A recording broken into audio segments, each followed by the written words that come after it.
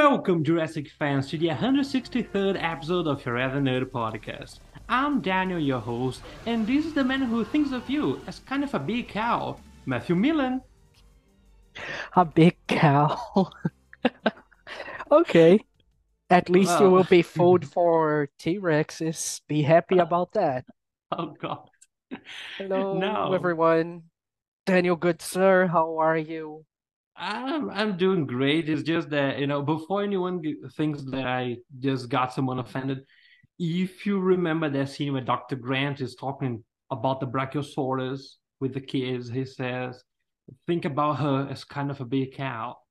So that's the reference, right? Now, I didn't Yeah, call anyone a big cow, right? Well, I'm not talking about your mama here, okay? So, we're talking about references from Jurassic Park. yes, your mama just happened to be fat. So, uh, I got news that you were pretty sick recently, that you got to drain your cheek. I got Yeah, news because you sent me. So, how are you doing now?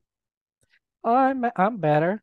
I can talk properly and eat now. So yeah, and Well, I this finished the antibiotics, so I'm ready to go.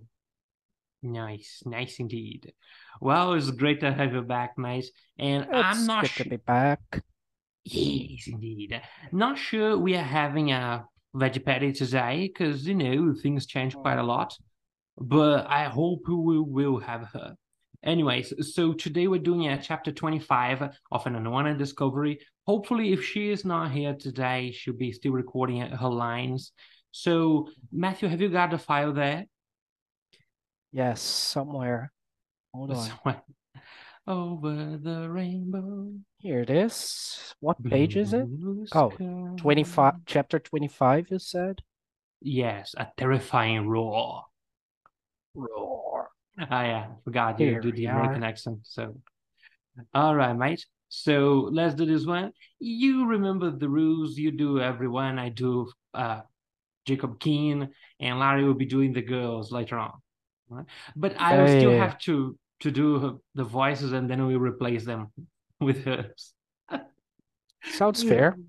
Yes. So whenever you feel like starting. Let's go then.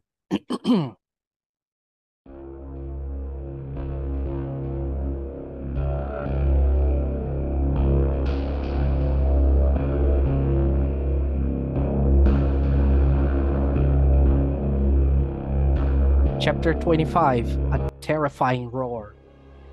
The next day's dawn was lazy, even though we were up early. It was already a habit for us to wake up with the sun, as we didn't have enough time for more sleep anyway. Lucy and I left behind our bunk and went back to the kitchen, where Alma was already working by a wood stove, frying in a huge pan some filleted meat accompanied by eggs. I hoped the meat was bacon, but even the smell was different. It seems that the fight against waste was continuing. We then greeted Mrs. Bozeman and asked her about her husband and Frost. Oh, Alexander has already gone out to see his animals. He loves to watch them early in the morning when they are still more dormant. He usually doesn't come back until he has fed them. But it can take hours before they have warmed up enough to be active, I commented in astonishment. Exactly. So don't expect to see him before noon. Is your friend awake yet? By the way, I stole some of the wild boar that Alexander uses to feed the animals and set it aside to prepare for him. She said, these last words whispered and accompanied by a wink. That's very kind, Mrs. Bozeman. Lucy said with an approving expression. Why, child? Not everyone has good taste like you. Sit down, please. Eat while it's hot. Obeying our generous hostess, we sat down at the table to enjoy the locally produced meat, along with the eggs, which I really hoped were not of the same species. As Keen was slow to wake up after having coffee with Alma, we made our way to the veranda, where Frost was supposed to be. The scene on the veranda was slightly comical. On the rocking chair sat the heavy Dean, still wearing his usual outfit, and above him, the huge dog, whose body bent around the curve of Frederick Frost's belly, with its head resting on his chest, just inches from the Dean's face. Lucy coughed lightly just to wake them both up, without either of them jumping to their feet, which would be dangerous for those involved. Our president opened the eyelids of his tiny eyes just enough for us to see his pupil, and found himself face to face with Sicarius. The huge dog had also woken up and, seeing Frost's eyes open, gave him a vigorous lick on the cheeks. Don't report this to anyone at the university. Speaking of dogs, is the hyena up yet? I don't think so, sir. So much the better. It will be just like the old times then. Just Lane and me. The memory of old times and Frost's background terrified us at that moment. What about the airboat, sir? None of us can pilot it, I reminded him. Well, damned lack of expertise. Get the worm, please. As we entered again, we heard a continuous conversation coming from the kitchen, but perhaps the correct term is a monologue. When we reached the room, Keen was at the table, taking the seat Lucy had previously taken. In front of him, the huge slice of roasted wild boar was filleted and garnished with sprigs of rosemary. Jacob's companion was still talking, perhaps not so much to him as to herself, and so she asked questions that she herself answered. In the meantime, King nodded slightly while politely cutting his meal. Finally, noticing our presence, Alma addressed us. Children, how is your friend out there? I hope Sicarius didn't bother him. Lucy returned. No, I assure you that they have already gotten along. Doctor, we need your presence to guide the boat. Oh, Lucy, since the day you dragged me out of my house, I've barely had a chance to enjoy a cup of tea, and now you want to keep me from drinking coffee too. For some reason, Lucy snorted at this comment, as if this was more than just Keen's usual tricks, as if she too had been deprived of something. No problem, she said, pretending to smile. We'll wait for you outside. I hope you can make it past Sicarius on your own. Saying this, we turned toward the door once more. What? No, wait, please! And with that, he quickly chewed the portion he had on his fork and begged Alma to save the rest. With her approval, we had our biomedical doctor back and another trick had succeeded. Using the three of us as shields, Keen walked past the dog that had so frightened him and finally managed to reach the gate, locking it as soon as we did. Now, out of danger, he seemed to build up incredible courage at the same desire for authority that he displayed when his life was not at stake. At his command, we then sat down in our seats in the airboat, Frost this time being the first to buckle up. So, Keen shouted, how do we know where the creature is? This bloody farm just got 20 kilometers longer. Exactly, replied Lucy. Bozeman said that he was fencing the edge of his land when he spotted the animal. That means that same distance in that direction. What Lucy had in front of her now was a perfect image of the dense cypress forest we had left behind, showing that the alligator ranch was the only obstacle for nature to proliferate there as well. Just by looking at the tight spacing of the trees, our pilot let his arms slacken in dismay. Great, he mocked. And how are we going to get this tank between the trunks? Need I remind you that this is a farm, Jacob? Frost asked ironically. He has the place surrounded. Take us to the end of the property, and there should be an open path to the fence. King looked out over the water, gazing at the black figure that circled our boat, and decided that he didn't need to be reminded where we were. Bringing the engine back to life, he got us out of there immediately, hitting the Ginza device. At the far end, there was indeed a wider opening, through which a machine such as a bulldozer had previously made its way across the swamp. We could sail it at high speed, which for us meant 35 miles per hour. On the few islets that had naturally formed there, the alligators were resting, their huge mouths open and their bodies resting in the sun, until they had warmed up enough to become active.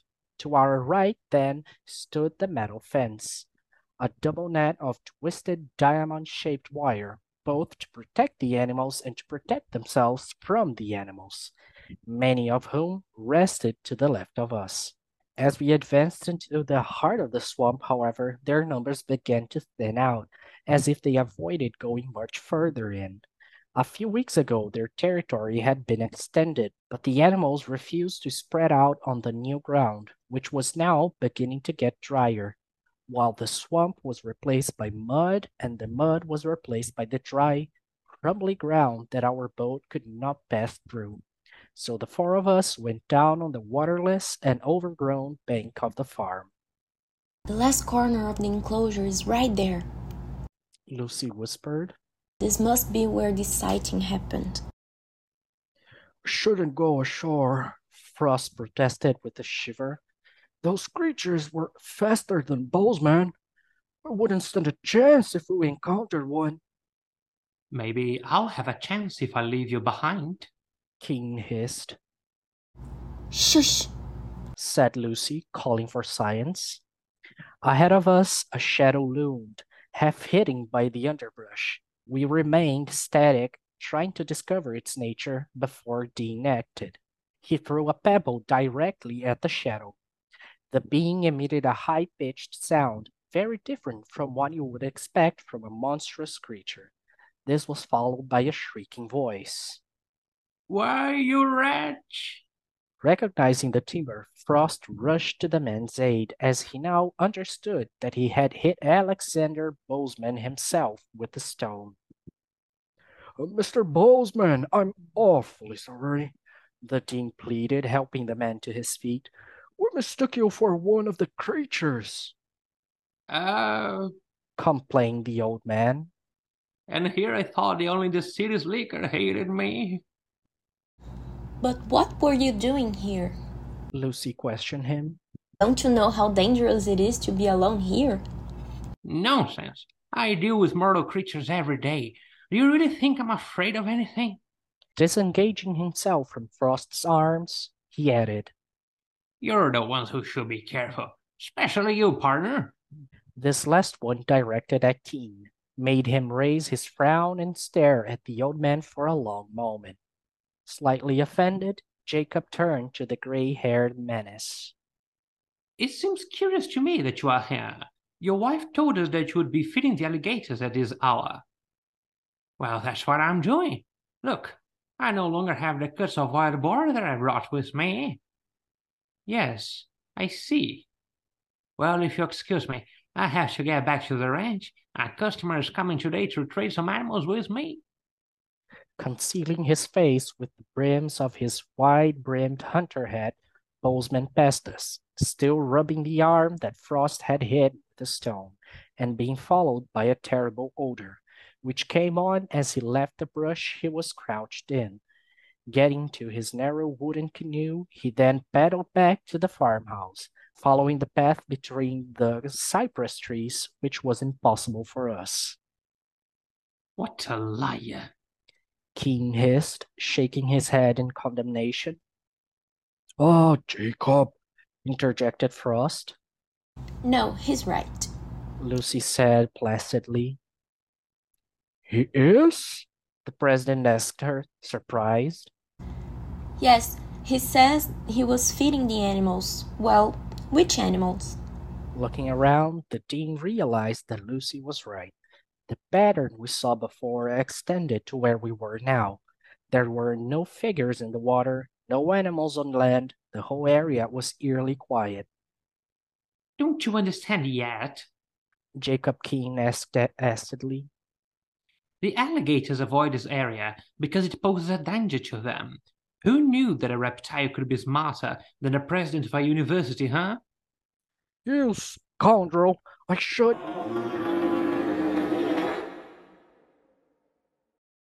Frost's voice was interrupted by a low sound, like the low-frequency roar that crocodilians emit. From somewhere behind us, the sound echoed, and I felt it vibrate my eardrums and chill my heart. Let's find out what Bozeman was up to here. Lucy announced. Saying this, she moved the tall grass that surrounded us out of the way, came to her knees, and moved the leaves from where Bozeman had been standing before. Once again, a putrid odor rose up and invaded our senses. Good heavens! Frost complained. Grabbing by the tailbones, Lucy lifted the body of a creature, already badly decomposed. Turning her find over, she exposed the inside to us, showing us that this was not a whole body, but something that had been sliced in half, as if by steel blades.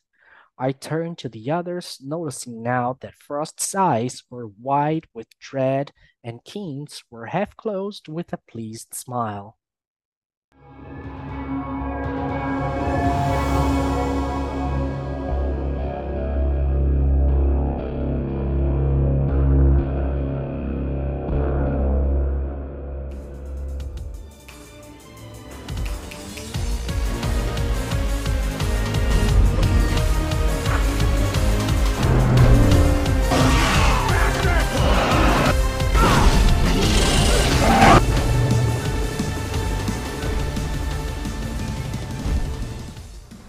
I press stop recording.